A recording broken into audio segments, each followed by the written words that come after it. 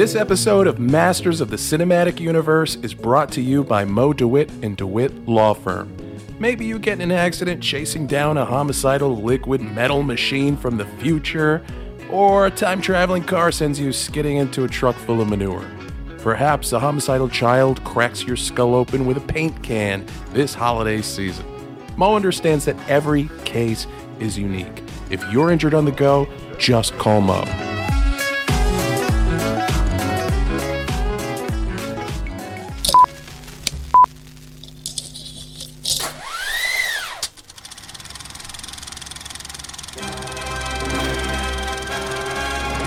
Hold your ears, folks. It's showtime. What's up, guys? Welcome to your weekly or bi-weekly Masters class. I mean, if you listen to part one week and then part two the next week, it would be bi-weekly. In all fairness, to be fair. Yes, correct. But we're back in our Marvel continuum. You guys are going to be really disappointed when we get to the end of the MCU. And you check back in and we're talking about fucking DC movies or some shit. We're not. No. We're talking about the X-Men MCU. Exactly. And we'll move on to that. We'll go to the X-Men series next. And then after that, maybe we'll start doing like the Sony like Spider series. Yeah, Ooh. exactly. Yeah, this is like a big comfy chair. Yeah, we got movies, all the Marvel. Yeah. And then when we eventually get way, way down the road, we'll do like the old shitty Captain America. And Oh, please, can we do that? We're going to watch party those probably. That's our Mystery Science Theater watch party. Yes, absolutely. Fresh. We won't watch them before. No. We got to all be, fresh view. You got to, that's important. You got to go in blind because those movies will surprise you with their shittiness. Oh, yeah. It's a slap in the face. Very true. It's so bad. So bad, it's good. I mean, Dolph Lundgren as the Punisher.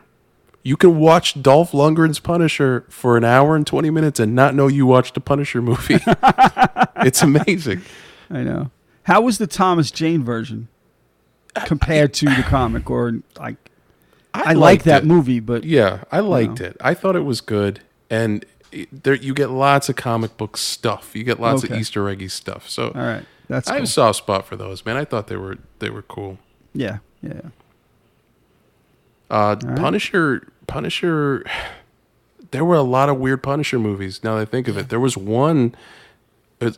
I guess you could call it like a direct-to-video situation. Mm-hmm. I don't even remember the guy who they cast in it. The actor just looked like they drew Just the so Punisher. you know, I've already got every Marvel movie ever from history that I can put them in Google Drive. So if you want any of them, I have them all. Nice. I had a day one day where I just downloaded everything. Can you please? Yes, Why haven't you done that yet? So I have to load them from my hard drive back onto the computer to do it, but I will do that. But I'm your friend. I've been good to you, man. Yeah, your friend. I have the X-Men MCU. I have the Fantastic Fours. I have all the Spider-Mans. No. But I want the Fantastic Four that was never released. Oh, the one from Arrested Development where David Cross was the thing. I want that one too. But no, I want the 1980s Fantastic Four movie that was produced and never released. Yeah. Okay, I will do what I can. I will try to do that, make that happen. I even have Howard the Duck, which is a Marvel movie. Howard the Duck would be great. Also, the first Spider-Man movie, not Tobey Maguire, but the 70s one. I'm pretty sure I have them all because I got one day on like a binge of just trying to find every Marvel movie ever because I wanted to load up my SanDisk or whatever the hell thing that was in the back of my TV. The 4 terabyte hard drive I put on the back of my TV. I just Velcro it to the back of my TV and plug it into the USB port. I love it. Going back to that Punisher movie, the direct-to-video, was that Ray Stevenson? It might have been Ray Stevenson. The guy who played Volstagg. With the slick back hair. Yeah. It was him. Yeah, it was him. Speaking of Punisher, I'm still making my way through the Netflix, well, now Disney Plus Marvel series. I just finished the second season of Iron Fist. Okay. Which I'm going to tell you, unpopular opinion here, but if I was to rank these series and like the best of them to the worst of them, number 1's probably Luke Cage. Mm-hmm. Number 2 is The Punisher. Number 3 is Iron Fist. 4 would be Daredevil, and 5 would be Jessica Jones. Because Jessica Jones season 1 was strong as fuck, but the rest of them are not good. Yeah, but Yeah, season 2 season of two Luke took a Cage dive. was not too solid either. That's Luke true. Luke Cage was awesome. The first season is my favorite one. I agree The with you. second season's dope too with Bushmaster. Yeah, I mean, Yeah, it wasn't bad. I'm not saying. I just it was not as strong as the first season. Oh yeah, I mean it's hard You to know? be strong as the first season, and then Iron Fist was great. Like both seasons, of Iron Fist were great. That's my weakest one. I thought That's it was mine, amazing. too. I love it Yeah. because it's got a lot of like, I don't know, it's not as much.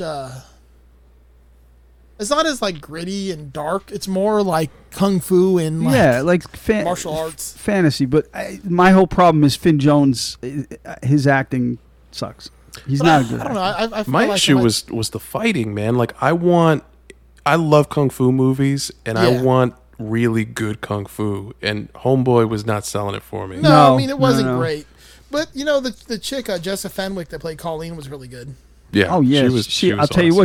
what, she's done a lot more big movies than Finn Jones has done since Yeah. And the Iron that's Fist. also why She's in a lot of she is stuff. actually, if you remember, she is now the Iron Fist Yeah, exactly. or exactly. right. Nightwing. Yeah, exactly.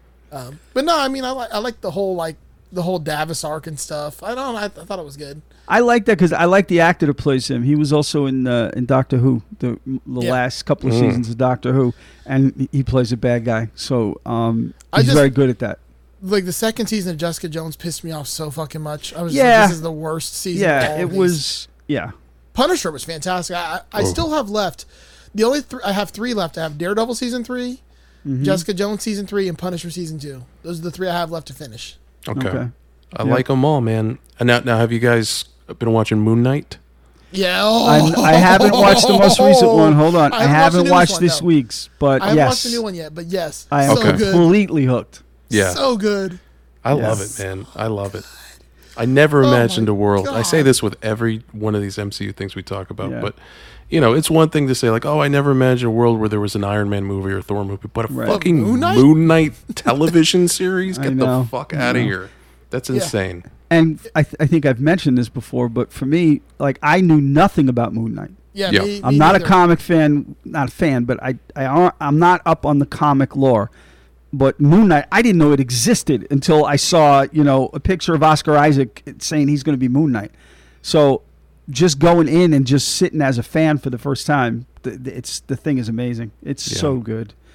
My favorite thing, which you've already seen, Doug, so it's not spoiling anything, is when he says, "Put on the suit," and he fucking comes up in the Mr. Knight suit. Exactly. She's like, was "What so the good. fuck is that?" You said suit. He said suit. And so and what's good. what's beautiful about that is you guys as non-comic book fans, that tickled you. Yeah. Yeah. It's straight from the pages of a comic book, That's the great. suit and everything. So yeah. it was like Yeah. they are so good at like what's the recipe for success with MCU, because you look at DC and they just can't figure it out. No. They're constantly trying to But, like, reinvent the wheel. Yeah. Let's Just- make another Batman. We don't have enough Batmans yet. I Let's know, make one more exactly. Batman. But Yeah, don't it's use just- the same Batman. Use a different Batman. Right. It's just trust the source material. People love it Yeah. for a reason. It translates really well when you don't fuck with it. Where- You know who made the best Superman movie? The Boys. Oh, exactly. Because Homelander is a superior Superman. Yeah. The thing is, though, with the DC, if you look in the video game world, DC has owned it where Marvel can't get their shit together. Oh yeah. Like yeah, the Batman games are just unbelievable. yeah. And oh even yeah. even the animated series.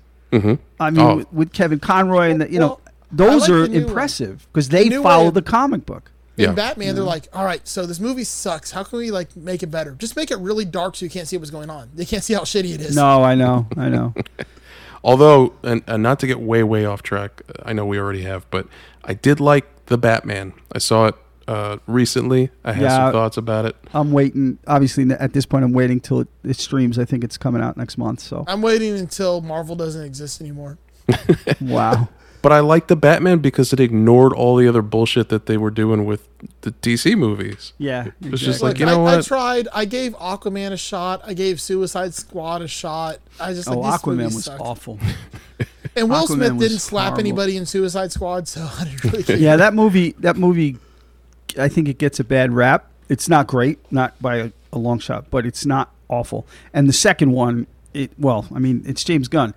They need to hire him for everything. Yeah, He doesn't yeah. want to, and have him do it because You know, you're missing out, Joe, and I've said it. You're missing out on Peacemaker. Oh, that yeah. movie, Yeah. that series was written for you. Yeah, Like, 100%. They Well, I also want to watch spied the on other you. one, the what's it called, the Doom or something, or Doom Squad. Doom Squad is like related, unrelated. You don't need to even dip your toe into. Listen, I don't really want to like invest time into DC, No, especially no. when like there's so much Marvel to invest time into. So like But- if they're like these standalone episodes where they don't tie into anything else DC, I may give it a Well, shot. Or Joe, Doom just Patrol, really sorry. quick with Peacemaker without spoiling anything. You would love it for the simple fact that all Peacemaker does is make fun of the DC heroes. He makes fun of Superman, Batman, Wonder Woman, Aquaman, Flash. He fucking busts their balls the whole time. They're not in it, but he just Okay, keep just talking. disparages them multiple times through the show. He spreads rumors that Aquaman fucks fish Yes. in the Okay. show. Yeah. But wait, Exactly. so that's once again the better Aquaman is the fucking Deep from The Boys. Yeah, Yeah, I exactly. know. Exactly. And like, you know, Batman doesn't have the balls to kill anyone. Like that And kind the of better better Batman is the Dark, or what's the name? Fucking what's the guy in The Boys? I think it's Black the, Noir? No. Black Noir. That's it. Yeah. Yeah. Or Dark Noir or Black Noir. No, it's Black Noir. Black Noir. Yeah. So They strayed literally, they The strayed Boys with is that just a better storyline version of from the graphic DC. novel. Yeah, exactly. Oh, it is. Absolutely. Yeah. So I've technically seen DC by watching The Boys. Trust me, you'll love Peacemaker. You will I'll absolutely watch love it. it. From the opening Just- song to and the soundtrack, Joe. Oh yeah. The soundtrack is phenomenal on every episode. It's typical James Gunn, but it's like songs that you might not even know, but they're great because it's like 80s hair metal and 90s, you know, the remnants of hair metal from the 90s and even some, you know, more recent like pop punk stuff.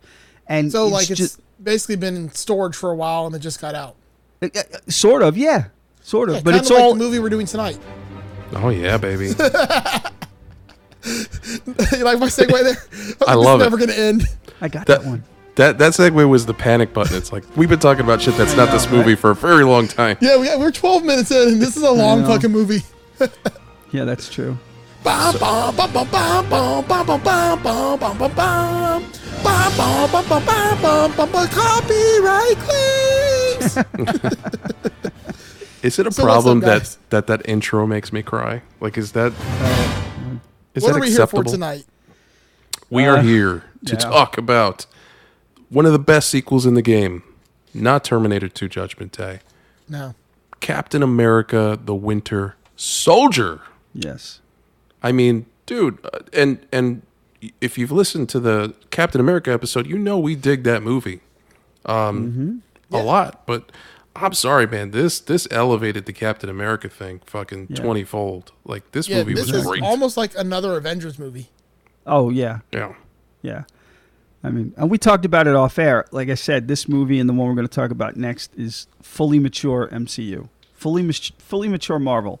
Yeah. They was still as good as the previous movies were. They were getting their footing. They boom, full grown adult, going to do everything flawlessly. And this movie and every subsequent movie after this, Yeah, going There's no forward, I don't misses. think there's really any bad movies except for Black Widow. Oh, No. stop it!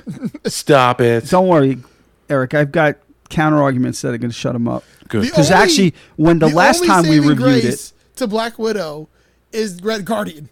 okay, Okay. All right. Listen, we'll save it. We'll save it because Yes. you know we're gonna have We'll another get there. Jaws on our hand over here. Jaws. Another Jaws on our hand. Jaws. It's not going to be that bad. It's not going to be Jaws bad. All right. All right. But no, Captain America: Winter Soldier. Again, if you want to make a good sequel to a comic book movie, fucking write a script around a comic book, and this is a storyline in the comic books. It's really simple. Yeah.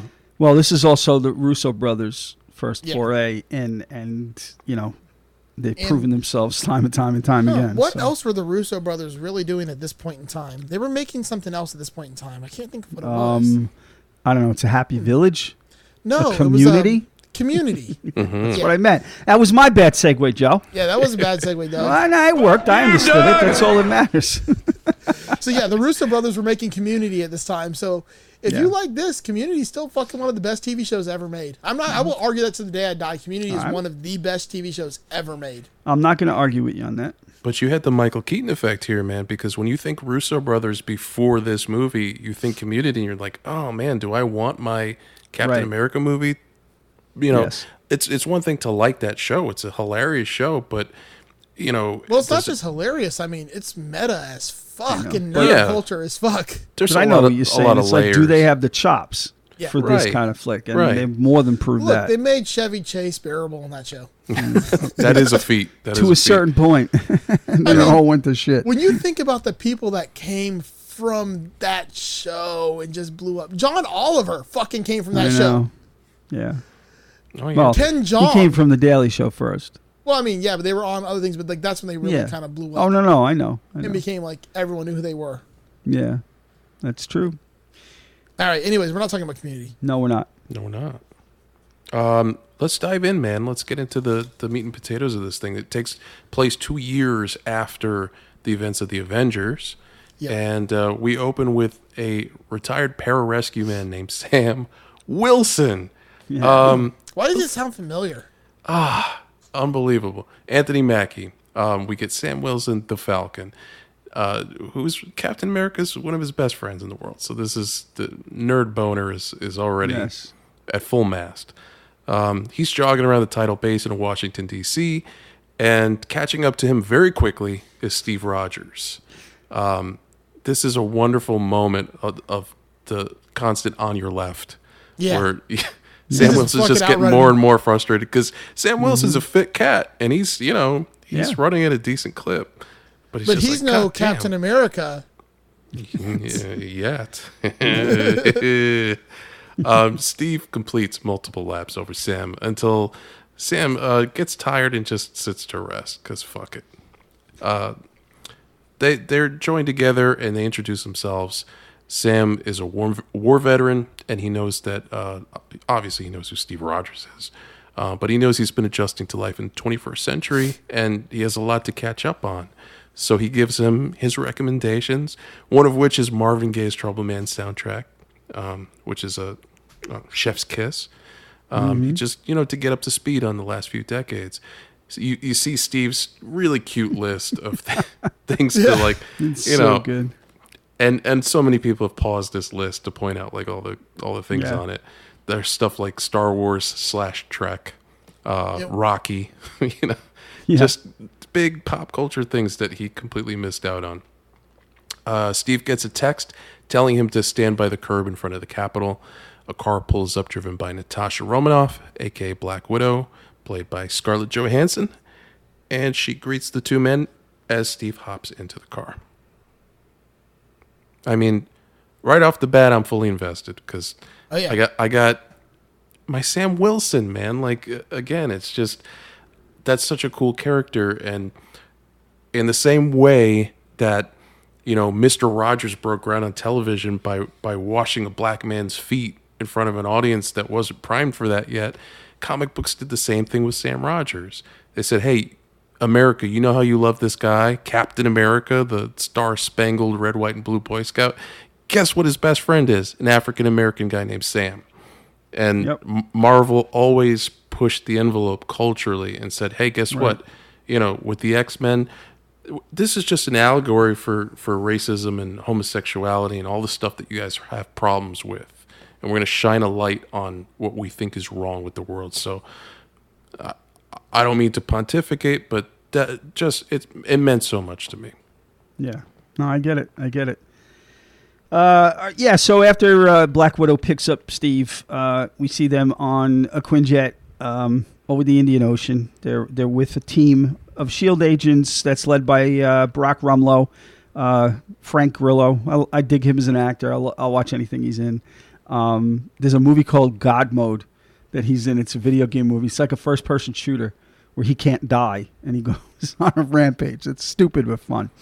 Anyway, they're ordered, or their mission is to retake a S.H.I.E.L.D. ship that's in the Indian Ocean called the Lemurian Star. It's been taken over by pirates, led by Georges Batroc, played by Georges St. Pierre. If you're an MMA fan, you got to know Georges St. Pierre. I mean, he's a legend. I wish they used him more, like that character, just because he's George St. Pierre was perfect for that because he's so over the top anyway. Yeah. You know, he's hammy but fun, like in an innocent way. He's hammy, and you know, I mean, he's no Seth Petrozelli. he would beat the living shit out of Seth Petrozelli. Seth That's wouldn't what fight him. That's what Kimbo Slice thought. I know. Yeah, Seth would know better. He wouldn't even get in the ring with him. Have you ever met that, Seth, man. Eric, in real life? I think once, yeah. Okay. I know he's in the same Briefly. circles as you. Yes and no. Yeah. No, because, Seth's not a gym rat like Eric is. Oh, yeah, exactly. Seth doesn't eat nothing but birdseed. Right, exactly. So we see that the pirates are holding hostages a bunch of SHIELD agents, including sort of like, he's like a commander, sort of, Jasper Sitwell, played by Maximiliano Hernandez. And, they're tied up. They're waiting for a ransom from SHIELD, or they're going to kill the hostages. Steve, Captain America, he, says goodbye, jumps out the plane. And, Rumlow is like, does he have a parachute? No. No. He doesn't need one. He just dives into the water and then he climbs up the anchor chain without an issue. And, he wrecks anybody that's in his way. Such a great fight sequence. It's just very cool because it's all hand to hand with the SHIELD and everything. Totally dig it. And, yeah. I mean, if this is, the first real MCU like spy movie, it felt so handheld and like Bourne Identity, like that kind of. Yes. Yes. I wasn't exactly. expecting to hear it. Bum, ba-da-dum, bum, bum, bum, Yeah. No, it's true. You're right. I mean, again, because it's gritty and real. Yes, they use some CG to get some of the fight moves and stuff, but it's rooted in realism. So that does make it better in my book, anyway. So Cap's going through the ship, wrecking guys as he goes along. The rest of the team arrives. At one point, Rumlow arrives just in time to save Cap, possibly from a gunshot. He takes out a bad guy. They keep fighting, and he finally squares off against Batroc. And I don't know. It's a fight that had way more length than it should have, to be honest with you. I understand he is a martial artist and all, but, Cap really should have knocked the snot out of him. So, but, that's typical of any superhero movie. They sort of scale the powers of the superhero to fit the scene, and I'm fine with that. It's all good. So they, of course, Cap manages to take him down. And this is also cool. When Batroc looks at him, I thought you were more than the mask, because Steve was using his shield. Captain America was using his shield to fight. So Cap, he holsters his shield and he pulls off his helmet, and they do the whole mano a mano thing. And again, the fight, I still don't get it, but it's all good. It does not take anything away from this movie for me. So yeah. The next Steve will find Natasha. She's like in the ship's computer, and she's using a SHIELD flash drive to pull some files out of it. Steve tries to figure out what are you doing, but she tells him that her mission's different than his mission, and it was given directly to her by Nick Fury, once again played by the great Samuel L. Jackson. As she pulls the flash drive out, a pirate runs past and throws a grenade at them. And then Steve grabs her and just jumps through the window right as it explodes in typical movie fashion. Yeah. Of course. I mean, as Captain America's fucking apt to do. He likes to jump through shit. It looks great, too. It does. Steve's not happy with the fact that he was kept in the dark about this secret fucking Natasha bullshit. This is a guy who likes to take point. He's a leader. Yeah. And all this shadowy bullshit, we just dealt with this in the Avengers movie with the weapons of mass destruction that they were going to build under his nose. He's like, fuck, man. They get back to the Triskelion, which is SHIELD's headquarters on Theodore Roosevelt Island in the middle of the Potomac River. Steve goes to Nick Fury's office to confront him. He's not mollified by Fury's excuse. Fury's excuse. Furry? Nick Fury is Nick the... Fury. It's I a saw him. whole I saw him at different Comic-Con. movie. Yeah, Yeah, exactly. that's- We did see a few of them. That's an adult take on this film. Now all I can think about is a Samuel L. Jackson furry.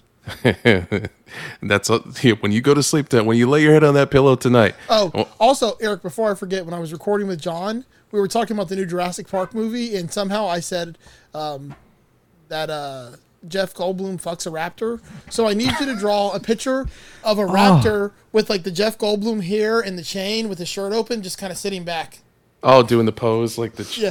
Wow. Yeah. But it's a raptor, but it looks like him, but it's a raptor. So I didn't want to forget to tell you I need that drawn up. Okay. I will add it to the list. Yeah, it's a long list. Life finds a way. That was You good. know that- That was that's an awesome very idea. good. That was very good. Thank you. So now we got the confrontation between Steve and Nick Fury. Fury reminds Steve that he can't trust anybody, even those who work closely with him. He takes him into an elevator down to the underground level where there are 3 helicarriers being worked on as part of Project Insight, which is an operation that connects the helicarriers to spy satellites used to prevent any possible terrorist attacks and allow them to preemptively eliminate threats to national security. In part, a response to the Chitauri invasion from the Avengers, but Steve sees this more as an aggressive form of protection. This is an old soul, man. Like all of this stuff, Yeah. Fury insists that get with the motherfucking program. Like,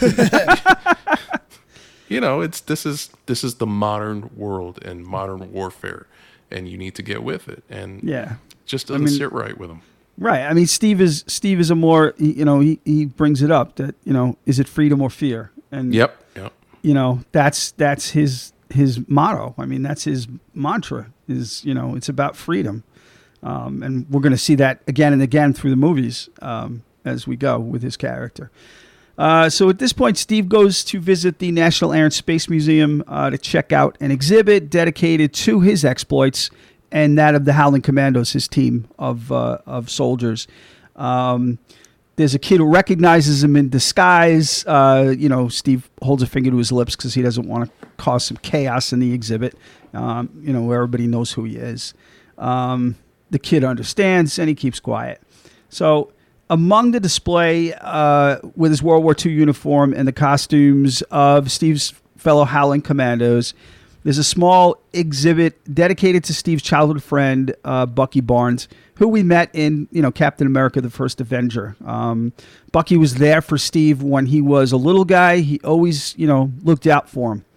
And he fell out of a train from very high heights in the First Avenger, and he's gone. So Steve's still devastated by that.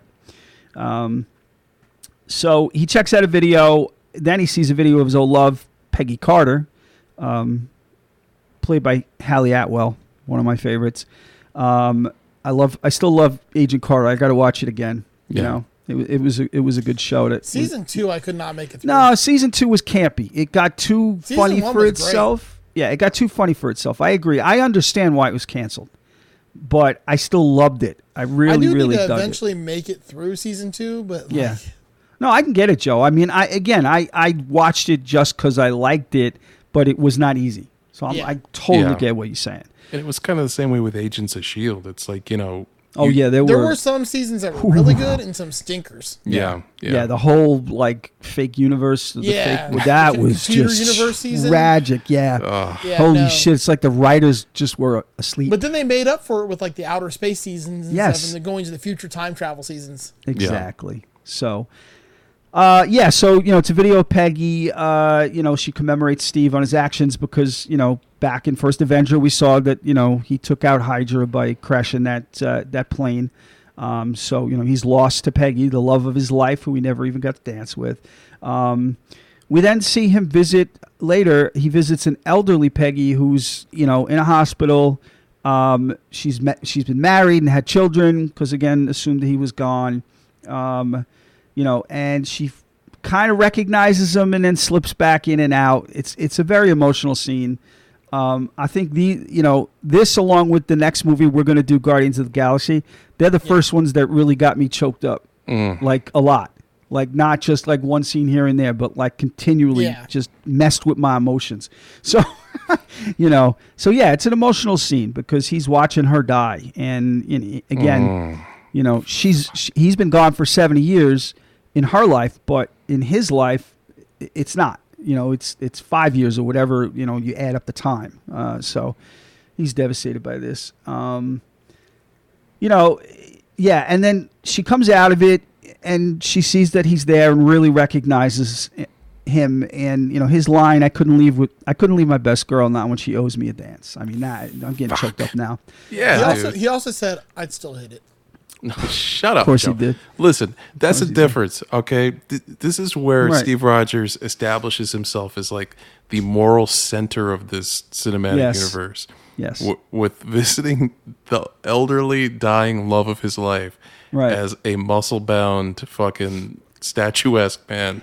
That's where he wants to be. If Joe was Captain America and they fucking carved his ass out of the ice, he'd be out there looking for bitches. Of course. All day. Yeah, he'd grab one of the nurses from outside, bring her in, and do her in front of Peggy. I'm like, whatever happened to that Natalie Dormer chick that kissed me? Yeah, that's true. That's true. But you're absolutely right, man. That hits so hard. Yeah. And Yeah. they know what they're doing. These hell yeah. These sneaky Marvel fucks. Right? They know. I know. Yeah. So Nick Fury's now trying to access these files that Natasha got in this flash drive, but he can't get past the security. Apparently something that he set himself. Yeah. I forgot what I changed my password to. Okay, is it motherfucker 1? No, it's right? motherfucker capital M exclamation point 1. Motherfucking snakes. Why do What I is gotta it? change my motherfucking password? I want motherfucker to be my motherfucking password. And See then that password? The one that says bad motherfucker? That's my password. and then he reset it, and they sent it to the same email. He's like, I can't get in. I get and the bitch on the phone, she's like, "Can you tell me your password?" And I'm like, MOTHER fucker. Do I need to spell fucker? No. Okay. I'm tired of all these motherfucking passwords on this motherfucking phone. Right. Hopefully there's no 7-year-olds listening to this episode. Just that one kid. He's That okay. one kid, he's a regular listener now. Dude, huge shout out also to Daniel for sharing, Daniel Dennis from Meteor Time for sharing that today too when the episode came out. That was pretty fucking awesome. Oh, that's yeah, cool. dude. That was Very so cool. I didn't know sweet. that. That's great. Yeah, dude. Hey, that's legitimate good dude. Yeah. Excellent. Also, I don't know if you saw it, Doug, but they have a T&D Airbnb. I did. I saw that. That looks so cool. Which we need to rent that for when we come How many down. rooms is it? 2 I bedrooms. think it's 2 bedrooms. Okay. Yeah. All right. Well, the that'll Air work. T&D. And it's literally 3 blocks from Hollerbox. Oh, shit. All right. I'm in.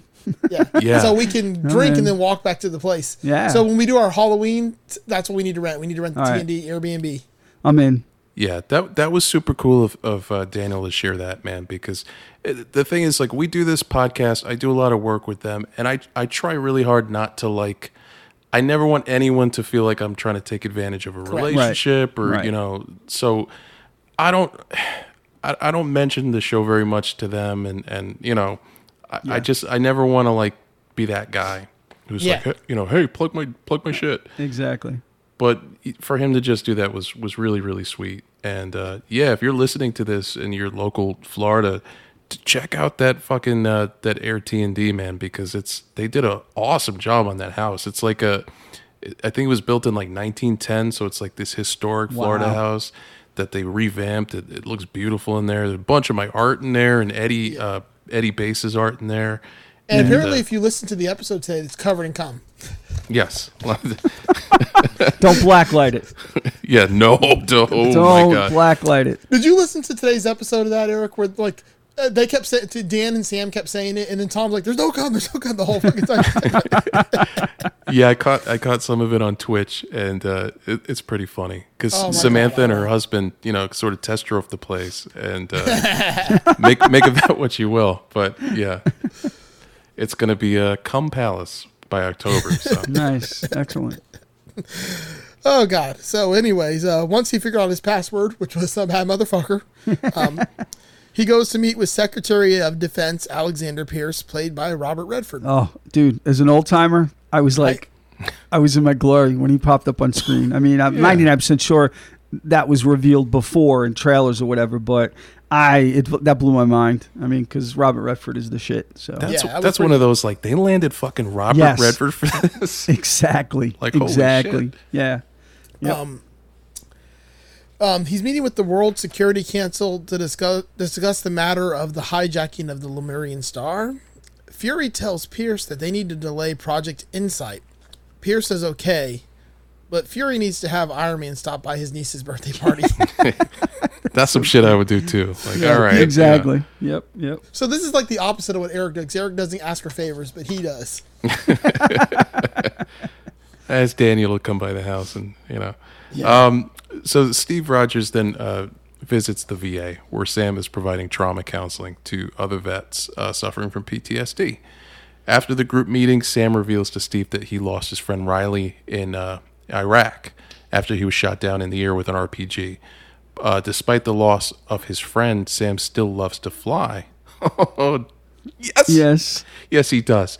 Sam still loves to fly.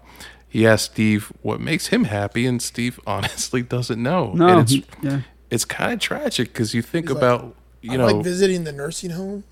Yeah, I like saying goodbye to the love of my life and watching her die. Like, this is a man who so sacrificed his own personal happiness for the greater good that he doesn't even have, he doesn't go home and watch reality TV and shit and just this brings me like, he's just a constant state of service, Captain America. Yes, exactly. Yeah, it's never about him. Yeah. It never is. Only, when we get to the end, it'll be about him. Yeah. Right. So we're in a Shield SUV now with Nick Fury. He's driving, and he contacts his number one, Agent Maria Hill, played by Colby Smulders of How I Met Your Mother fame. Shut up, Joe. And fuck you, Doug. And I dug that casting because talk about another. It's a smaller role, but you scratch your head. Really? Yeah. Somebody from that show, and she pulls it off. She's amazing. She's from other stuff too. No. She's been in a ton of stuff, but that's what she's most well known for. Trash. Anyway, he tells her that they need to connect. She's got to come to him. He stops at an intersection, and a DC police car pulls up next to him. At the traffic light, Fury glances at the officers, and he just knows something's up. Because they're looking at him like he's doing something wrong, which happens a lot for black people. So just in general, that he's suspicious because they even say it, because he's a black man driving a very expensive SUV. So it relates to the real world, shall we say. And at some point he says, say what? One more time. Exactly. So, the cop car, the officer hits his siren for a quick second, and he takes off to what makes you think is going to be he's running off to a call somewhere. Just as Fury's pulling into the intersection, another police car appears and then just T-bones the shit out of Fury's SUV on the driver's side, sending it into some bollard pillars. Then the first police car suddenly stops and backs straight into Fury's car, and then a third one simultaneously plows into his car from behind, and then several more arrive, which start to box this car in. I always like the scene too. Like, this is a fun scene. Oh, it's a great action scene. Really is. Yeah. Then a black windowless van pulls up, and the whole SWAT team comes out. Now the patrol and SWAT officers are drawing like submachine guns and assault rifles, and they're taking up positions all around Nick Fury's car. That's Tuesday in Florida. Pretty much, yeah. The onboard computer at this point is now informing Nick Fury that there are no police units in the area, meaning that these cops aren't actually cops, they're assassins who are in disguise. Hell yeah, man. Robots in disguise. It's a tense moment, and it pays off because they fucking open fire on this car. Oh, yeah. and with like an arsenal. But it's a cool scene because you get to see the technology that Nick Fury's rolling with. It's an armored car and the bulletproof glass and all of that. So would you say it's very well shielded? Correct. Good night, folks. Yeah, exactly. We're done. Big ass titty. Sure. I mean, so the bullets are not doing the trick. So with that failure, they move to the next strategy, which is to use a hydraulic battering ram from the van and try to use it to break the glass on the driver's side window. It is so cool. Now Nick is cool under fire, man. Because if that's me, I'm crying. Oh, he's just like fucking sitting there. Yeah, fetal position. I'm sorry.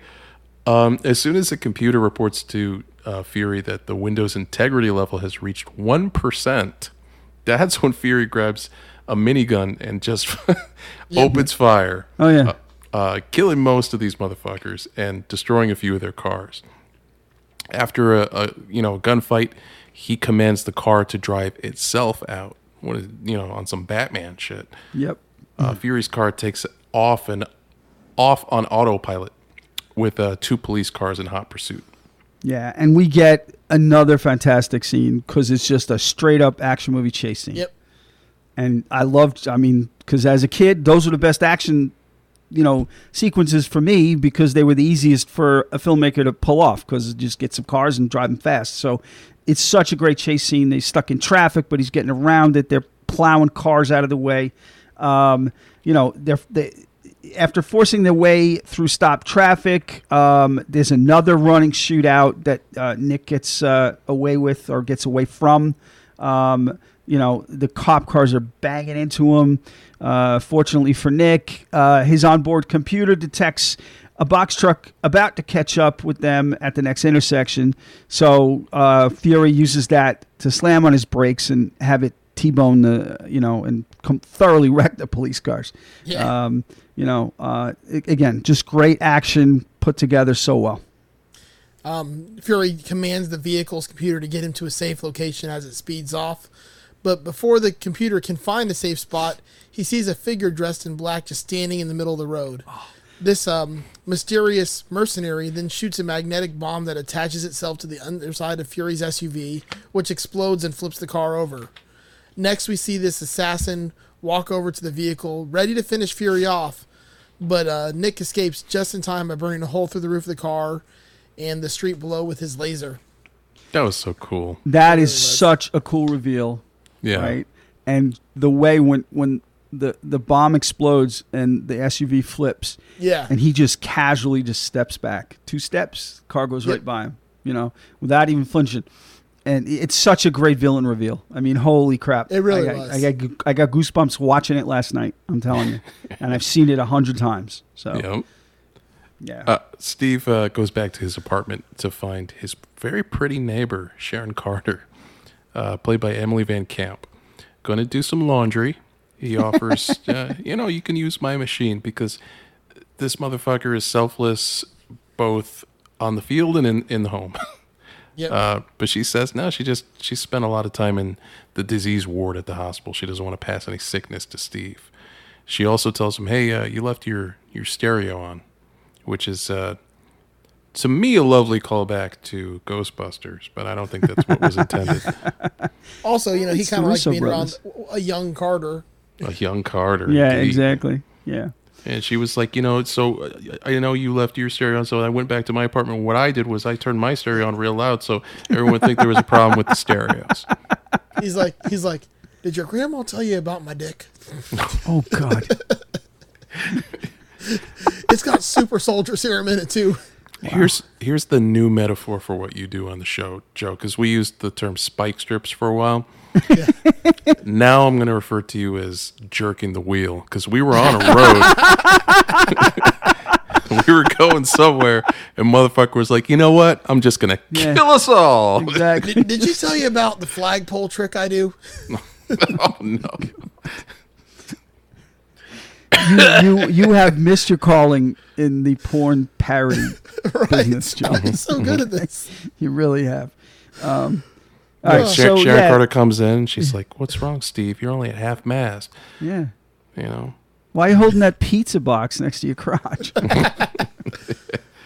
I hope It's you very ordered extra large pizza sausage. box. All right, now we're all getting into it. Now we're all jerking the wheel in different directions.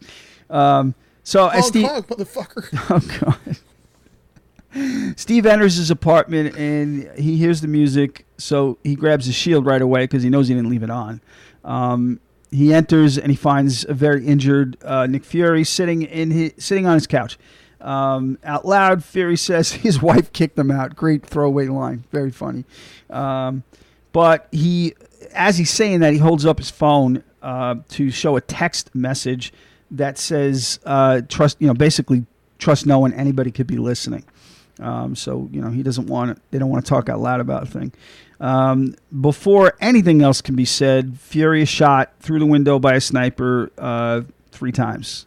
So Winter Soldier strikes again. Steve looks out the window for the shooter.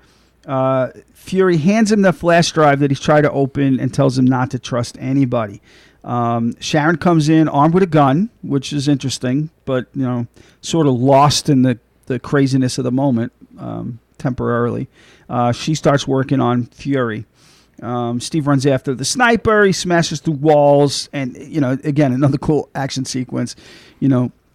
He throws his shield at the would-be assassin, but then we see the sniper catch it, and we realize it is the Winter Soldier.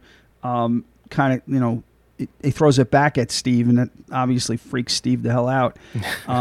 Because he's even pushed back by it. So he's like, who can do this to me? And then he looks up again, and Winter Soldier is gone. Next week. Oh, go ahead. Oh no, I was just gonna say, the Winter Soldier, the way you see him in the movie, is 100% the way he's drawn in the comics. Oh, that's with so the cool. metal arm and the star the and hair the whole thing. and Yeah, the whole goth emo thing going on. yeah. Yeah.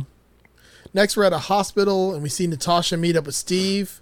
They're watching doctors that are operating on Nick Fury. Maria Hill joins them also.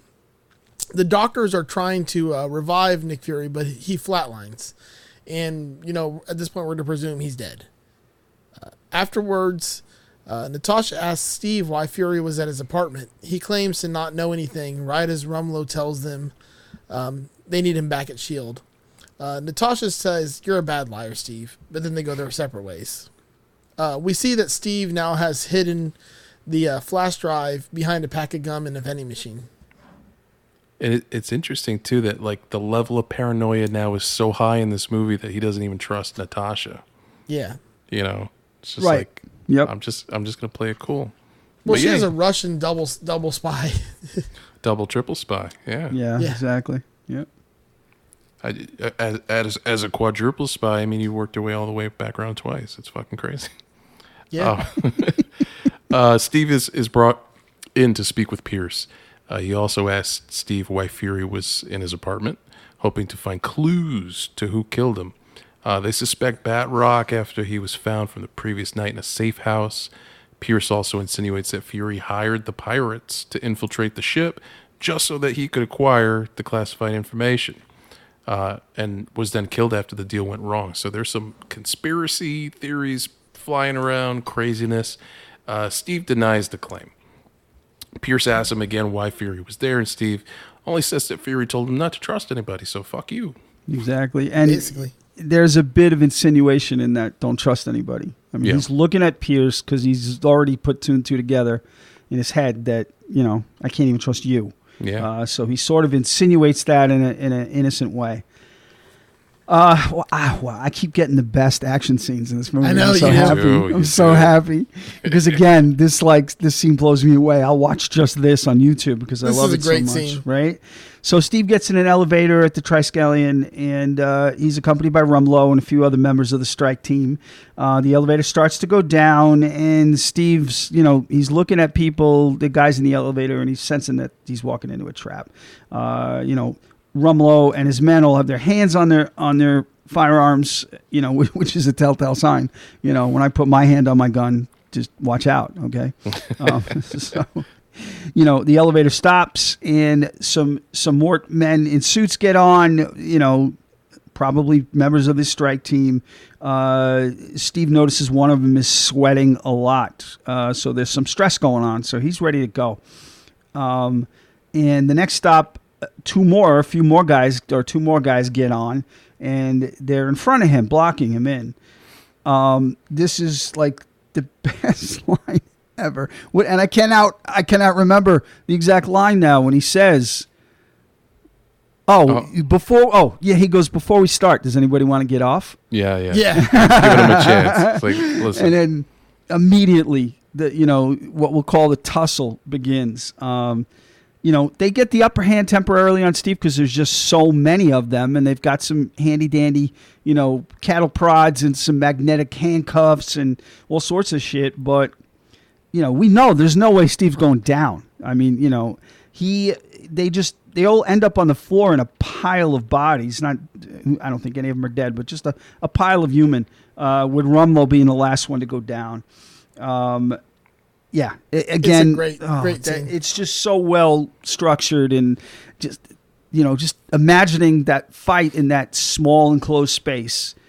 I think that's what's incredible about it is that it's blocked in like a 5x5 space like that is nuts. It's like, not to jump, grab the wheel, but so the first Matrix is a masterpiece, but the second and third one we know leave a lot to be desired. There's scenes in that tried to do this, obviously before this, but the Russo brothers showed how this kind of fight scene is done. Yep. Okay? They showed how well it can be done and how easily it can be done if you do it right. So. Yeah. And I think, too, like a lot of times when you get fight scenes that have a lot of people versus one person. Yeah. It's real easy to pick out the guys who should be doing stuff. Right. You're like, all right, there's 10 of you, there's one guy. There's 5 people standing, like, waiting. Yeah. It doesn't feel like that in this scene. Like, this feels very organic. Nope. Quick cuts from different angles, help with that. Everything. It's cool. It's just friggin' cool. Yeah. So, like us, Sitwell's watching this fight also, but he's watching it through the surveillance camera in the elevator. And he orders the strike team to get to the elevator. Steve breaks off the cuffs with the shield, and he sees that strike team heading his way.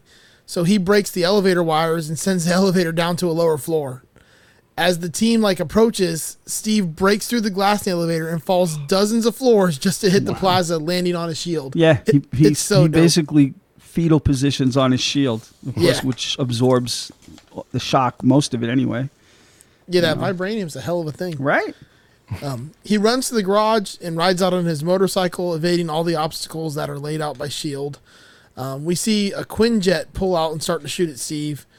He throws its shield into the engines, which grounds it and gives him the opportunity to hop over it and escape. It's so fucking dope. This scene. Oh, yeah, absolutely. I love the style of his motorcycle, even though it gets wrecked. But, I love everything about that scene with him with the shield on his back. And, yeah.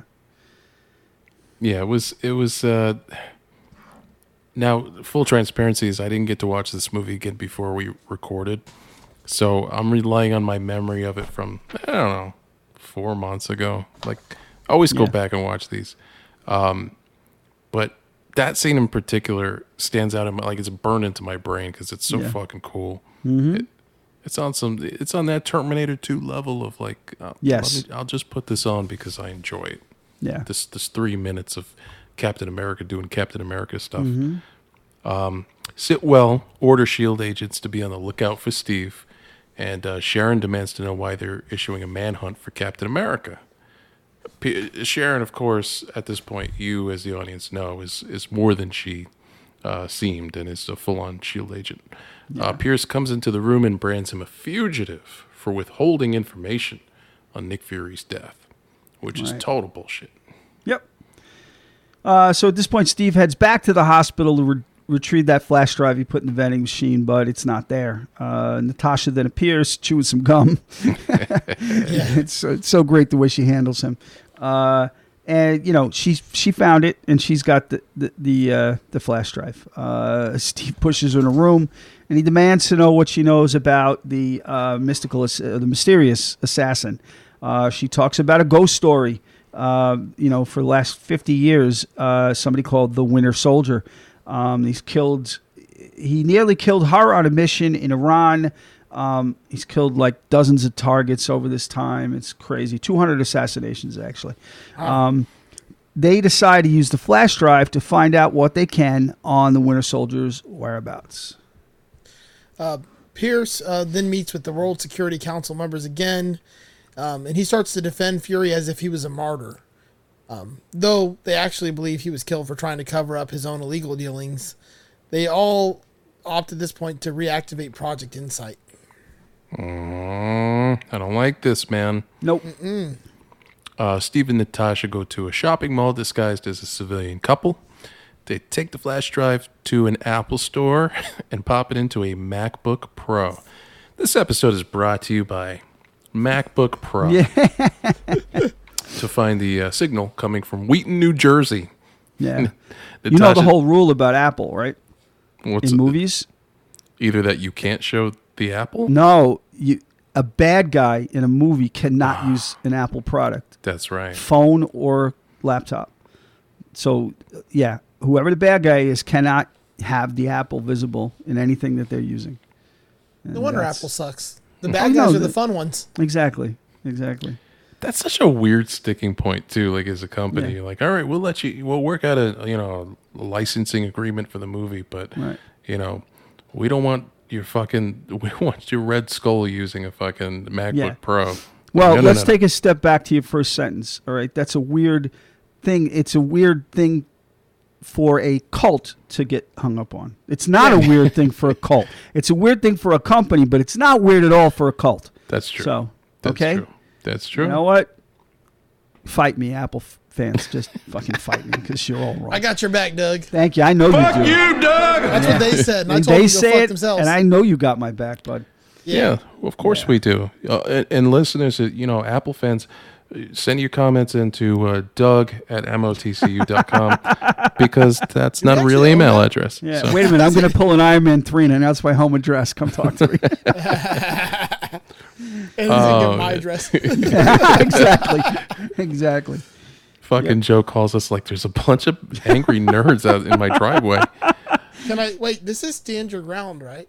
Yeah, that's true.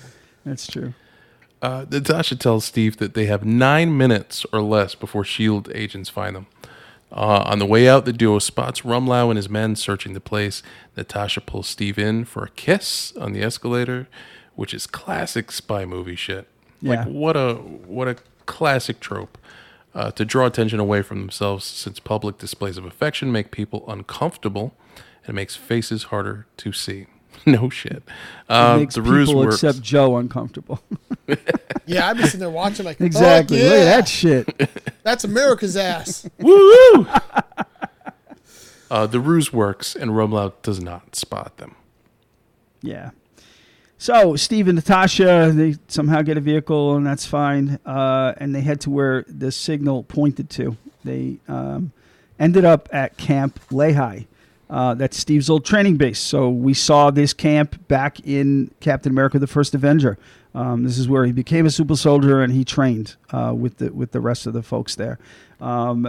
He just it's a quick flashback with a little montage, and sees he sees his former self going through the motions. Yeah. Next, him and Natasha enter the facility, which is discovered to be the original S.H.I.E.L.D. office.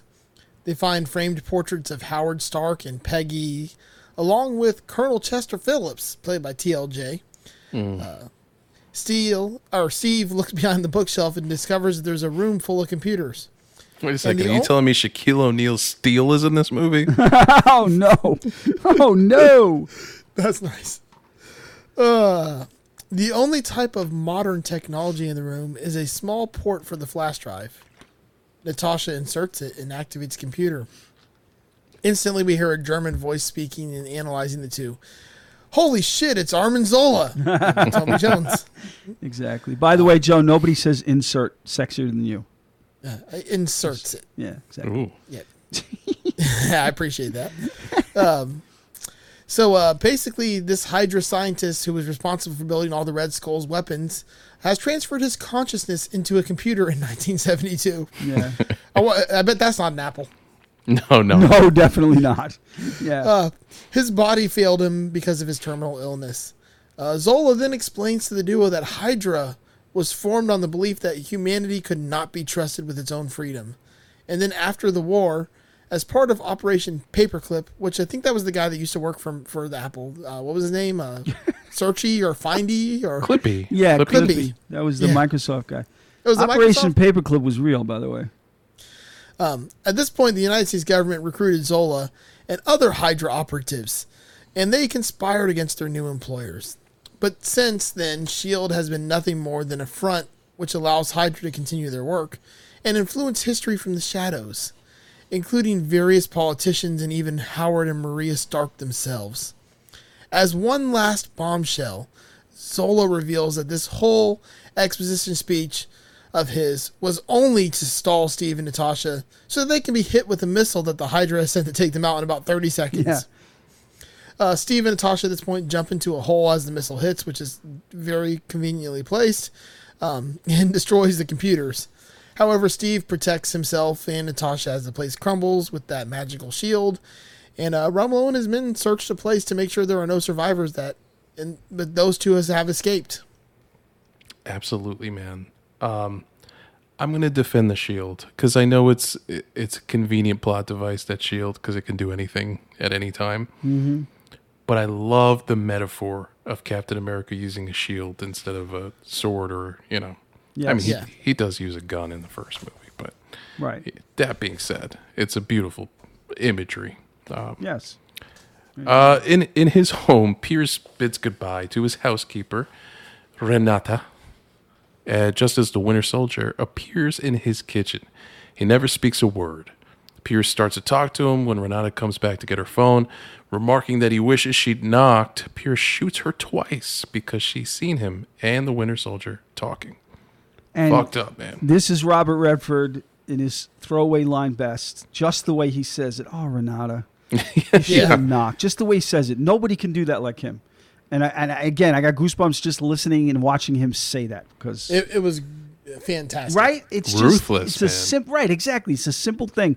Nobody can do it like that dude, and that's why I love him. So Steve and Natasha show up at Sam's house because he's the only one they can trust. I mean, that's just a given. Natasha expresses remorse over involvement with the Hydra agents. Sam decides to help them. First, they need him to get his equipment. It's a flight suit known as the X-07 Falcon. Steve makes a comment, I thought you were a pilot. And, yeah, he is, but, he doesn't fly a plane. So he, they talk about, the base they have to break into to get this thing past the armed guards and the fences and the security. And Natasha just shrugs and says, don't worry about it. It's easy. Yeah. Back in D.C., we see Sorry. Sitwell. I'm sorry. I do have to say, this is another demonstration of the Russos at their best. They knew they didn't need to shoot that scene of them getting the suit. Yeah. Yeah. They didn't even need to do it because everybody who loves Marvel and loves these characters knows it was easy. Just move on to the next one, And that's the Russo brothers. So anyway, go ahead. Sorry, Joe. No worries. Back in D.C., we see Sitwell walking away from a meeting with Senator Stern, played by Gary Shandling. I wonder if he's ever got past giving Iron Man that award. Before they part ways, though, Stern leans in and whispers to Sitwell, "Hell Hydra." Yeah. I know, it's crazy. Right. It gives you like that chills at that moment. You're like, ooh, they are in on this shit. At this point, he gets a phone call, and it's Sam, who's standing now in Sitwell's line of sight and instructs him to get in a car around the corner to meet with him and his friends. That's a great scene. And Gary Shandling, I mean, rest in power, buddy. He's one of the funniest people ever walked the earth. And, Yeah. And really such is. greats as Zoolander. Yeah. That's why he's one of the funniest to walk the earth as Zoolander. Although Tim sent me a meme today. that said, you know, when you're driving around and you see a gas station with gas under $4, and it's the gas scene from Zoolander. Yeah. Oh, that's funny. I got over 385 today. Oh. Yeah, I'm down just below 4 right now. I think 399, 395 right now. But anyway, yeah. Well, ooh la la. Yeah. Steve and Ah, Natasha. wee. Ah, wee wee. They take Sitwell up to the roof of a tall building. Steve holds Sitwell over the edge, threatening to drop him. Sitwell knows this is not Steve's style. Steve agrees and lets Natasha kick Sitwell off the fucking roof. Great. Yeah. It's so great. It's awesome because it's like, you know what? You called my bluff. Yeah. This is not me, but she will fuck you up. All right. Yep. Sam catches Sitwell and drops him back on the roof. Now that he's all shook up, he confesses that Zola created the algorithms used by Project Insight to locate certain people around the world based on personal facts or data. The targets are picked based on their past actions. That allows Hydra to easily track down and kill anybody who could pose a threat to him before they're in a position to fight back. Realizing that Pierce will likely have him killed for spilling secrets, Sitwell agrees to cooperate and go with them. Yep. So they load into his car and they're driving down the highway, the four of them. It's at that point that Winter Soldier shows up again. He jumps on top of the car. He immediately breaks the back window, grabs Sitwell, and just throws him across into oncoming traffic. And in an instant, he's gone. Like, that was it. That was such an abrupt murder. It took a second to register. Like, wait a minute. He's gone. That's it. He's That's dead. it. Yeah. You know? That's some Game of Thrones level shit. No, exactly. Exactly. You know? So then, the Winter Soldier is now joined by a group of the strike team in SUVs. And they start just knocking the snot out of our hero's car, hitting him with the SUV. Winter Soldier shooting through the roof. The best part is when he yanks the steering wheel out of the car. Yeah. But, so they're trying to fight their way out. At one point, Winter Soldier thinks that he's found Natasha hiding behind a car, and he shoots a rocket at it, and it's supposed to draw her out, but actually it's just a recording she had recorded on her phone to play back. And at that point, she jumps on the Winter Soldier's back and attempts to basically do her leg spin around his neck that she does to everybody. Yes. But she's easily overpowered He by just him. throws her. He just throws her away like trash. Kind of like Marvel. So she attempted to run, but the Winter Soldier gets his gun back and shoots her in the left shoulder from behind. As he climbs onto a car and prepares to finish her off, Steve tackles him and attacks him. And then after a drawn-out fight, Steve does eventually overpower him with a judo throw that knocks his faceplate off. And to Steve's horror, the Winter Soldier is actually Bucky Barnes alive and well, but he doesn't know who Steve is. Dun, dun, dun. Yes, man. And here's the emotional core of the movie. Is my friend's alive and he's trying to kill me. And he doesn't remember me. He doesn't know who I am. Steve's brief hesitation is long enough for Bucky to pull a gun on Steve, but he's taken down by a timed attack from Sam. Bucky regains his footing and tries to shoot Steve again, but he's forced to dodge as Natasha uses his grenade launcher from earlier to fire a grenade at him that takes out a nearby car. As the smoke clears, Bucky escapes, while Rumlau's men take Steve, Sam, and Natasha into custody. Yep. So Rumlow and his team load Steve and his allies into a van, intending to take them to a remote location to disappear them and bury them in unmarked graves. As they come to a stop in a tunnel, Sam notices that Natasha's bleeding badly from the shoulder gunshot wound that she sustained. He yells at the guards that she needs assistance. She's going to die if they don't stop the bleeding. One of the guards agree, and then promptly pulls out, a cattle prod and knocks out the other guard. She takes off her helmet, and we see that's Maria Hill. So, she's there to help. She helps them escape from the van by pulling a Nick Fury and cutting a hole in the bottom of the van. And lets them get out. The strike team doesn't realize it until they're stopped and they open the van and it's empty except for a couple of, except for a corpse. So, Are you guys upset that they went with the cutting a hole in the bottom of the van trick again? It's the easiest way out. It's the easiest way out. You know, it's just convenient that they were over a manhole cover when they did it. Yes. They stopped in the perfect location. I understand, but yeah, that was once was fine. You know, it's a yeah. Fool me once, right? I always imagined that George W. Bush. Yeah, fool me. Fool me once. Well, shame on you. Fool me. You can't fool me twice. Man, don't fool me again. Yeah. Oh God. Oh, and Joe, before you start, I just looked at the first 4 words of what you're about to, talk about, and I saw Maria takes the heroin, and I just said, "What? Train spotting?" Like, what the fuck? Anyway, go ahead. Yes. So Maria takes some heroin and goes to a secret facility to treat Natasha.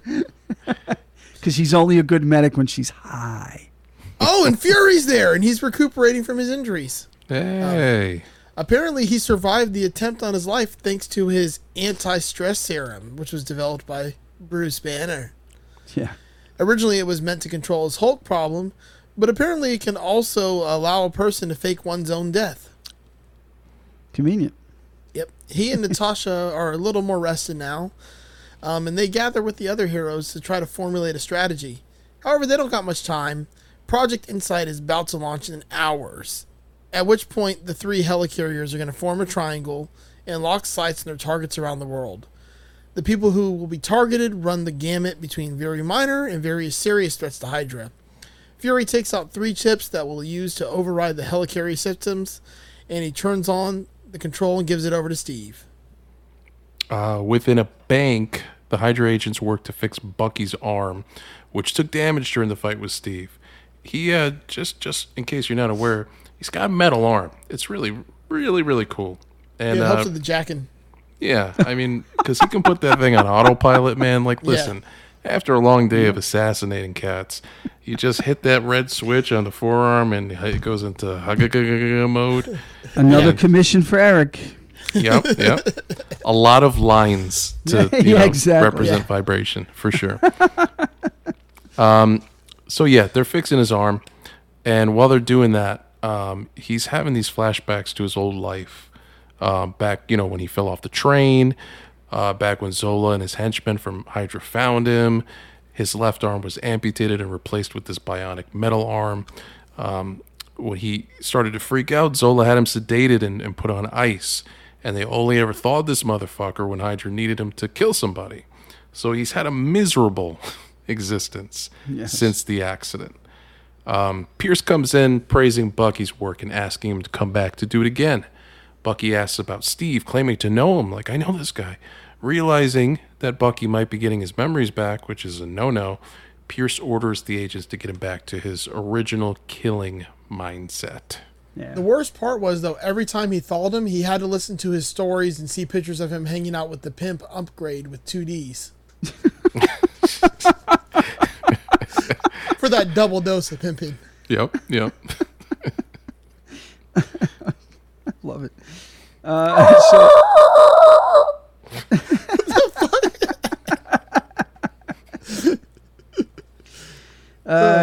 So Steve he's standing on a bridge and he's reminiscing about his time spent with Bucky.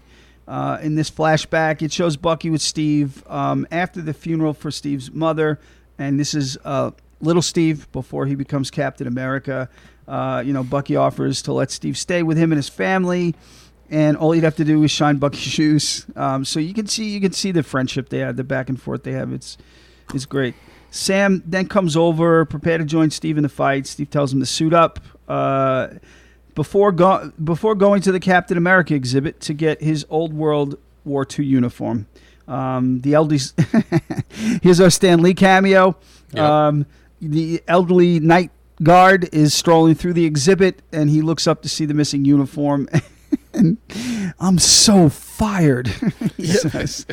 And it's during the flashback is where we learn of a line that Bucky used with Steve that's important, and Bucky tells him, "Look, I'm with you to the end of the line," because that's how much their friendship means to each other, and that comes back later. At the World Security Council, the members are arriving at the Triskelion, guided by Pierce. He gives them electronic pins that will give them access to anywhere in the building. Steve and Sam now are breaking into the building. Steve accesses a mic that patches him through to every loudspeaker in the entire place. And he tells the agents of S.H.I.E.L.D. that Pierce is a traitor who's working with Hydra, and they need to stop him and Project Insight from happening. Rumlow and his goons break into the control room, and he forces an agent to release the helicarriers, but Sharon then intervenes. She forces Rumlow to drop his gun, which he does, but then he grabs a knife and cuts Sharon's arm.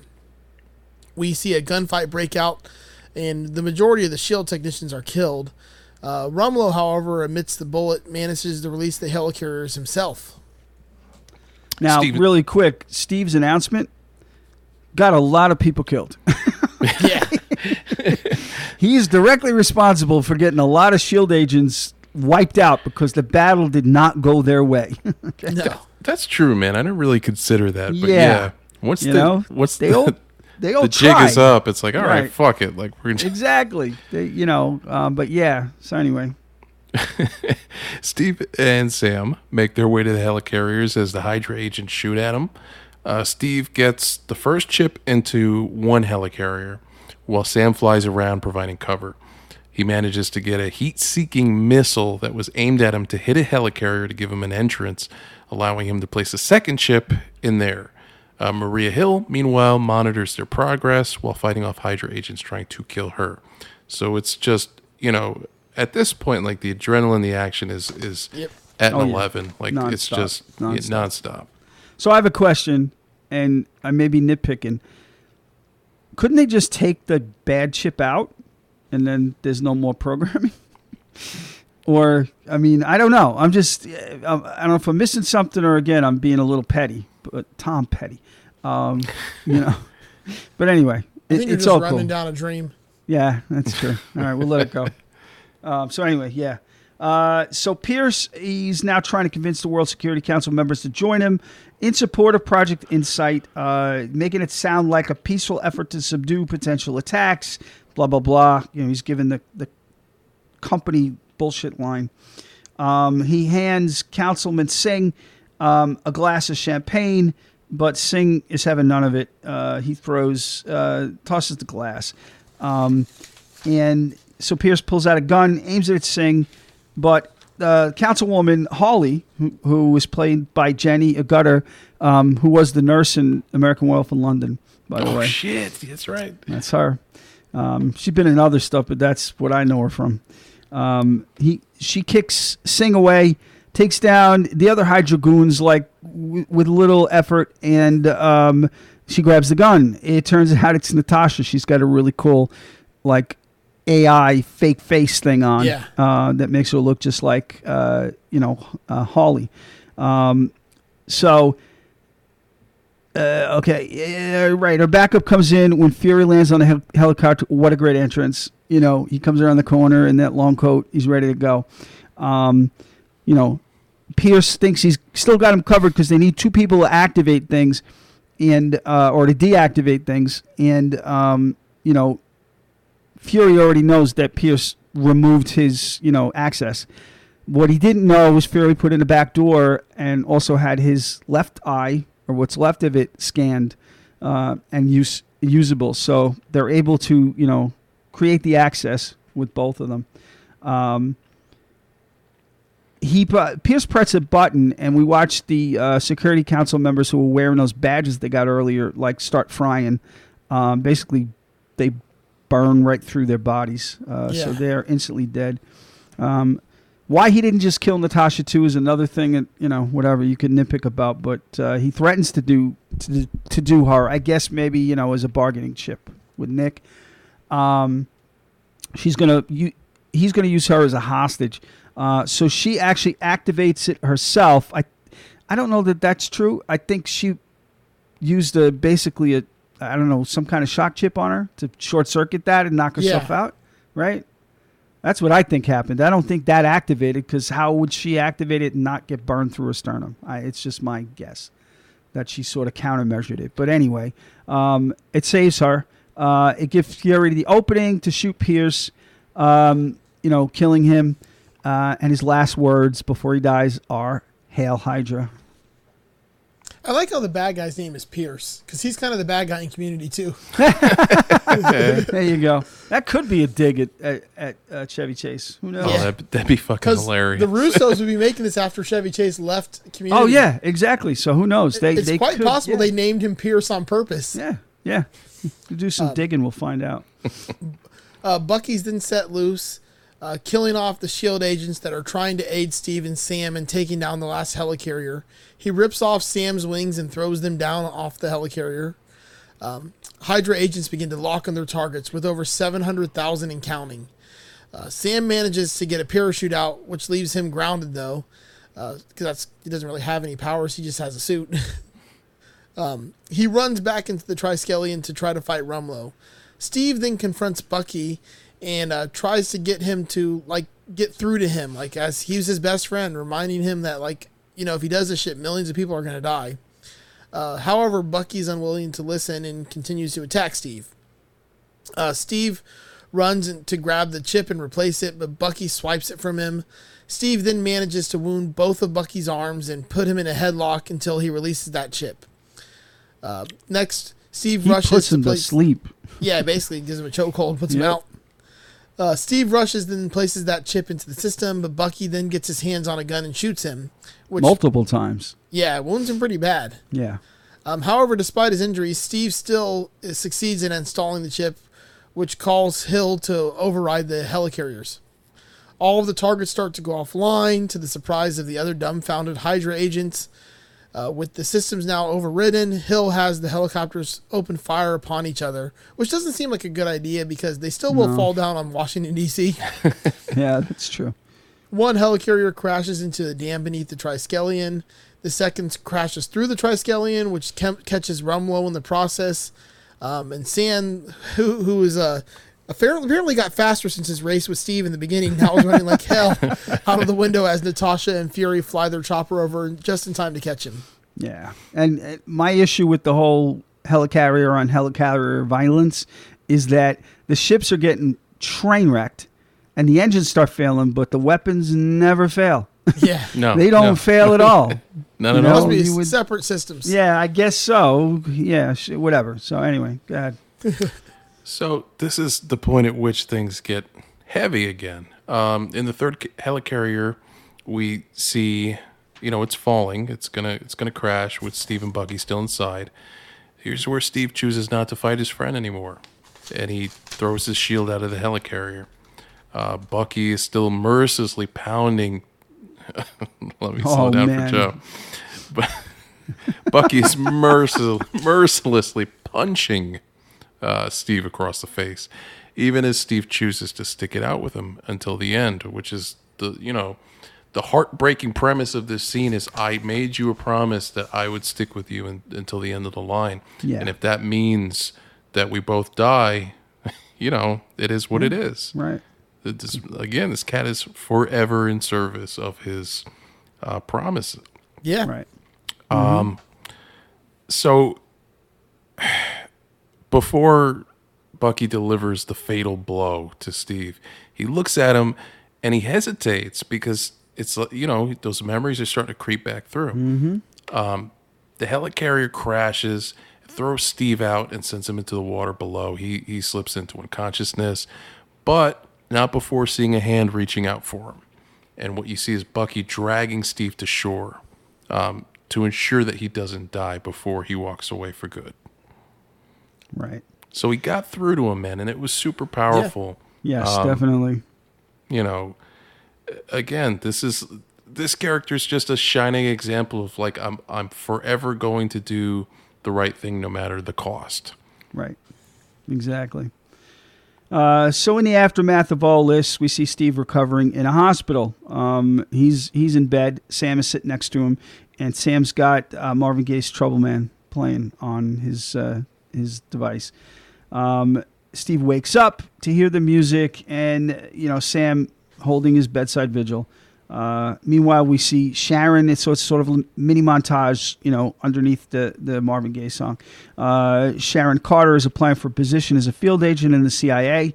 Her gun skills are impressive. It's just basically a big hole in the bullseye. So she does a good job. We see the FBI arrest Senator Stern and other various corrupt officials who took bribes from Hydra. Rumlow is also recovering from the wreckage, alive, but, terrible burns.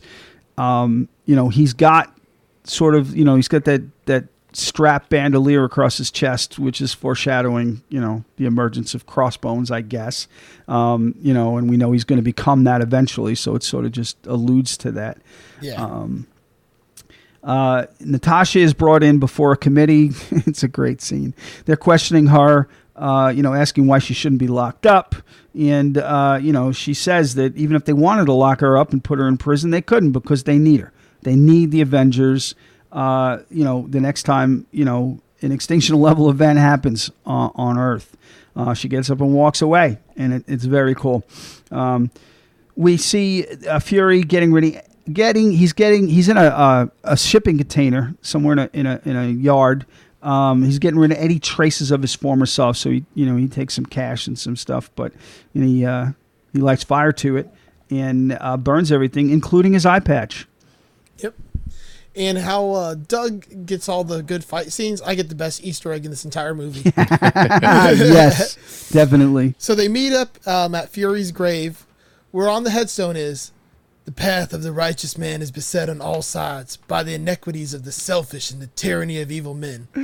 Blessed is he who, in the name of charity and goodwill, shepherds the weak through the valley of the darkness. For he is truly his brother's keeper and the finder of lost children. And I will strike down upon thee with great vengeance and furious anger those who attempt to poison and destroy my brothers. And you will know my name is the Lord when I lay my vengeance upon thee." Biggest tombstone in the history of Tombstone. Yeah. I always just thought it was some cool shit to say before you killed a motherfucker. Because if it said all that, that's a big tombstone. I had to read the whole fucking Oh, of quote. course. That's great. They fucking put the Pulp Fiction fucking Ezekiel 25/7 on fucking Samuel L. Jackson's tombstone. Yep. Check out the big brain on Joe. So Fury tells Sam and Steve that if anybody asks for him, they need to come here only to his grave, because that's some cool shit to say to a motherfucker before you kill him. Amen. Fury leaves as Natasha arrives to tell the guys, believe it or not, this is Fury's way of saying thank you. This is as much as you're going to get out of this motherfucker. She hands Steve a file that he wanted, then suggests that he asks Sharon out. Steve looks at the file, which concerns Bucky and his Winter Soldier transformation. Sam realizes that Steve is going to go look for Bucky, so, he's feeling him out that way. Steve tells him he doesn't have to go with him, but Sam replies, "I know I don't have to go with you. When do we start?" And this is the beginning of a beautiful friendship, man. Yes. Again, it's that idea that, just the service, the military thing, the Yep. I know I don't have to. When do we start? Exactly. So, that's the end of the movie, but of course we've got our mid and end credit scenes coming up. In the mid credit scene, we meet Baron Wolfgang von Strucker, played by Thomas Kretschmann. He's discussing recent events with fellow Hydra scientist Dr. List. Did he appear? Dr. List appeared in Agents of S.H.I.E.L.D. too, right? Yeah. I believe so. Yeah, he did. Yeah, so that's pretty cool. They're in an underground Hydra facility somewhere in Eastern Europe. Even if the American factions of Hydra have fallen, they have many other followers around the world, keeping Hydra's work going. Strucker, in particular, is overseeing experiments on human subjects with alien weaponry, which is then revealed that he is in possession of Loki's scepter. So he's got unlimited power in his weapon building. As they talk, Strucker and Dr. List decide to check on two successes that their work has produced. And we get our first look at the fraternal twins, Pietro and Wanda Maximoff. Better known as Quicksilver and Scarlet Witch. Exactly. So Aaron Taylor Johnson, who was just crazily underused, and Elizabeth Olsen. He's got superhuman. Crazily overused. Yeah. No. He has superhuman speed, and she has the ability of telekinesis. And two more famous sisters that are babies. I don't know about that. Not anymore. Not anymore. In the old days, sure. Yeah. So after observing them, von Strucker comments, "It's not a world of spies anymore. It's not even a world of heroes. It's the age of miracles, Doctor. And there's nothing more horrifying than a miracle." The screen cuts to black as Wanda uses her powers to smash a pair of cinder blocks together. Oh my God. You know, it's easy to forget that this is where that character started because they almost, I don't know, it felt like they didn't know what to do with it yet. It's true. At this stage. Well, I don't think they knew like what to do with it because they couldn't do what they needed to do with it. Couldn't do what they needed to do with it. And you got to remember, you can't use the X-Men and Wanda Maximoff. Can't use the word mutant. These are Magneto's kids. Right. So it's like, what do we, how do we... after that, we get another post-credit scene with Bucky walking through the Captain America exhibit at the Smithsonian and comes across a display of himself. And he stares at it pensively as he tries to remember his past life. So he's picking up the pieces, but he knows who he is, and it's a hint of things to come. Right. And that's fucking Captain America Winter Soldier. I know this was a long MCU episode, but this was such an important turning point in the MCU. Yeah. And I think if you ask most people and you look at most lists, this consistently ranks among the best MCU movies ever made. Oh, absolutely. Absolutely. So with that, there's only one thing left to do, and that's to rate this film using our MCU scale.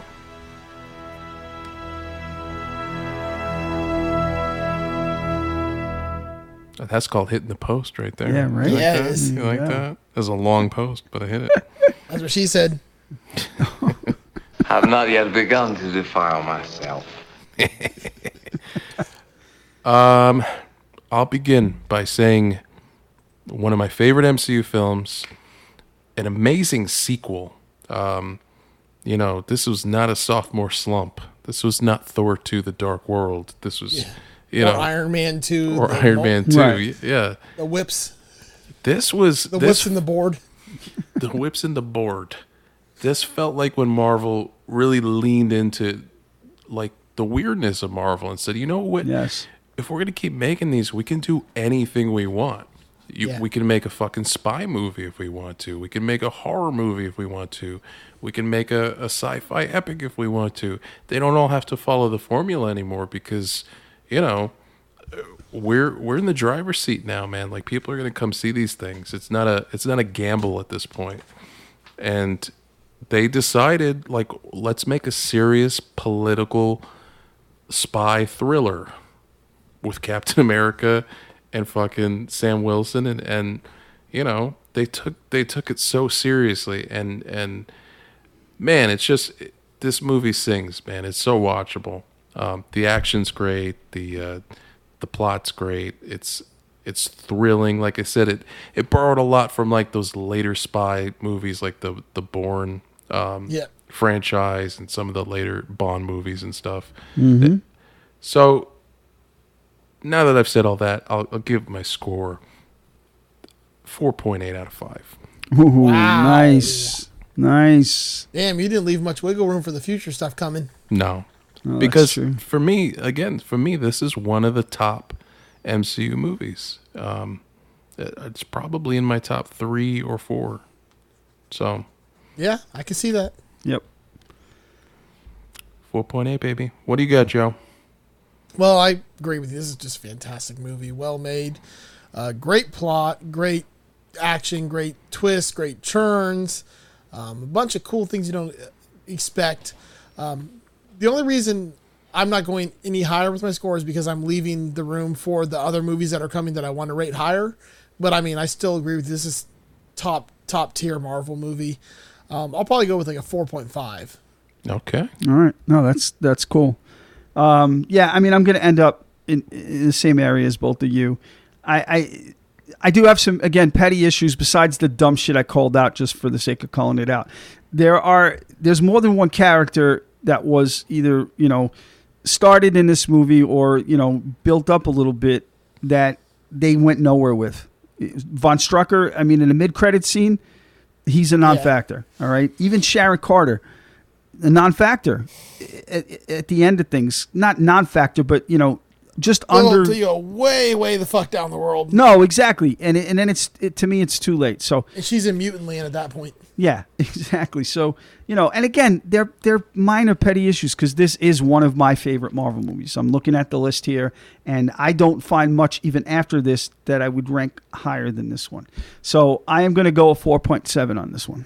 Nice. Yeah, this is definitely a great movie. Which, to foreshadow a bit, that tells you that some of the other movies that are better are going to get as close to 5 as they'll ever get. Yeah, I mean, there's going to be at least one 5 in here. No question. Okay. Oh, yeah. If not more than one. Right. Here's where I'm going to fuck you guys up is I'm going to start giving movies like 5.2s and you're going to be like, whoa. You're not allowed to do that, man. It goes to 11. That's why I gave this a 4.5, so I left myself space. Smart. Very smart. Yeah. So far this is the king of the heap. Ranked. Yeah. Not even close. And if you haven't seen it, which I'm sure you have, but if you haven't, you've made it this far, it is such an elevation of the comic book movie. This feels like, some of those sequels that we've already hit, like the Iron Man and the Thor stuff, it felt like, okay, where do we go next? What do we do next? This just felt like they took the reins off and they were like, fucking, let's just go crazy. So, yep. Man, that's exciting stuff. Yeah. We have some sponsors to thank. Again, thank you to Mo DeWitt Law Firm. If you're injured on the go, just call Mo. If you have legal questions, just call Mo. If you, again, it's a confusing, if you're not a law person and something happens, you don't know, Then don't call Mo. Well, no, call Mo then. No. Call Mo Call then. Mo if you know or if you don't know. If you don't know. If you don't know how to handle a situation, you call Mo because he knows how to handle a situation. Okay, fair enough. But say you want to procure the rights for a Nick Fury furry film, right? Yeah. Don't call Mo. Leave that. No, just call. No. You could call somebody, but don't call. I Mo. guarantee you there are, legal professionals who will handle that for you. But no, it's not. I mean, if I'm the first person to have thought of Nick Fury, no, there's no way. There's no way. Absolutely not. Nope. Well, we got some Googling to do tonight. Yeah, I guarantee you there's a con going on right now where someone's dressed as Nick. There's got to be. Fury. I mean, if not, it's one of those things where it's like, it's so simple, no one ever thought of it. Yeah. I mean, you could be onto something. I've done a lot of comic book conventions, my friend. I've never seen a Nick Fury before. So you could be the first. But yes, thanks again to Mo DeWitt. No, Google, I did not mean Nick Fury.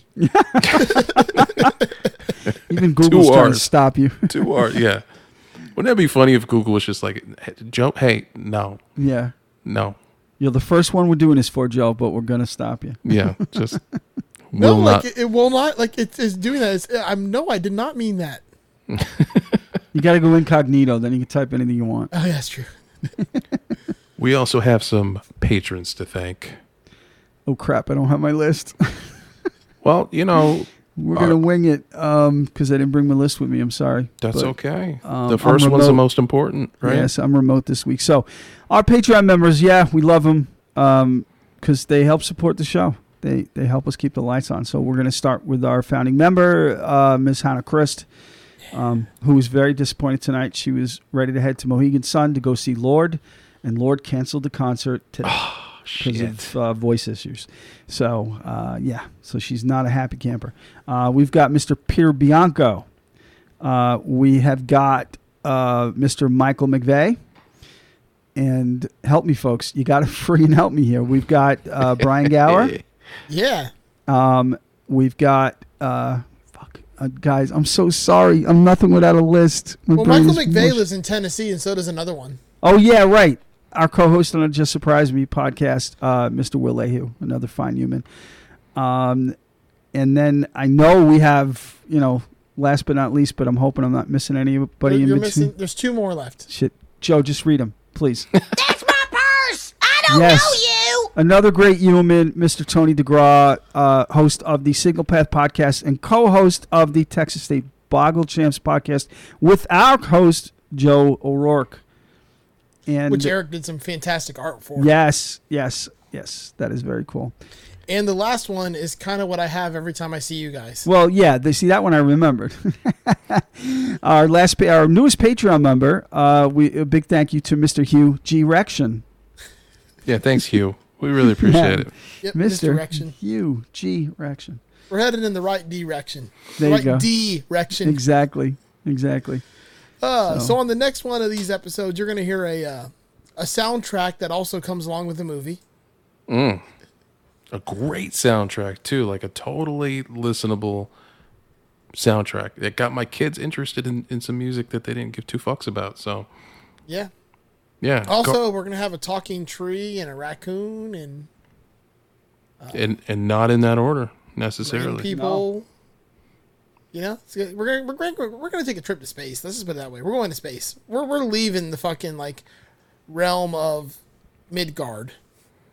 We are indeed, man. Guardians of the Galaxy, a franchise, a story, a comic book that no one gave two fucks about ever. Yeah. And which is why they didn't use almost any of the characters from it in this. Yeah, That's true. But Marvel Studios had the brass balls to make a feature film about a. Speaking of which, Eric, did you get your annual pass holder preview for Guardians of the Galaxy roller coaster? Fuck no, I did not. You know why? Because we tried to do it 5 minutes after they released it. I did it the minute it released. May 18th, I'm going. Well, have fun.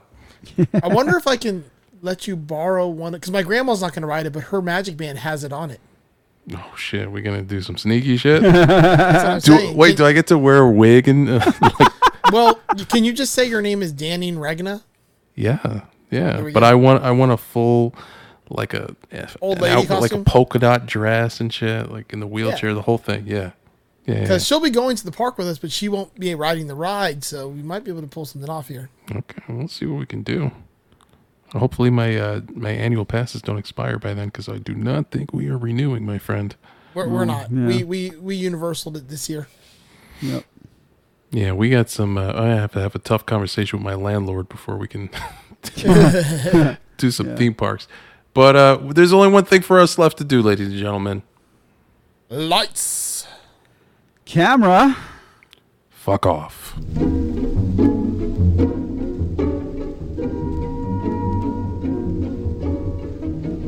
Hey guys, we've got to that point in the show where we need to start depending on listeners like you to help keep this thing going. What are we, fucking PBS? Oh yeah, you know it. I'm LeVar Burton. I wanted to be LeVar. Fuck. All right. I called it first. Yeah, I'm hosting Jeopardy. Are you, though? Listen, guys, we need your help. To help keep the lights on, as they say, we are launching our Patreon for Masters of the Cinematic Universe. Yes. Yes. And we have different tiers that you can sign up for and pledge to, just like PBS. You get some different real cool gifts and prizes and merch, depending on the tier that you sign up for. Oh, we got all the tiers. Oh yeah, you fact, can either be a friend of the show, a friend with benefits. Ooh. We could start to get serious, or you could just put a ring on it already. Ooh, damn. And if you exceed that amount, we'll send you some not safe for work pics if you want. It's not safe for your eyes pics in my case, but I'll say for anything pics. Yeah. But yeah, guys, check out patreon.com/MOTCU. Take a look at all the different tiers that we're offering. Lots of cool swag coming your way, from stickers to t-shirts to getting to pick the film that we talk about. Yeah. The tiers start at $1. $1 a month. Come on, What? folks. That's it? Yep, $1 to get in on that number one tier.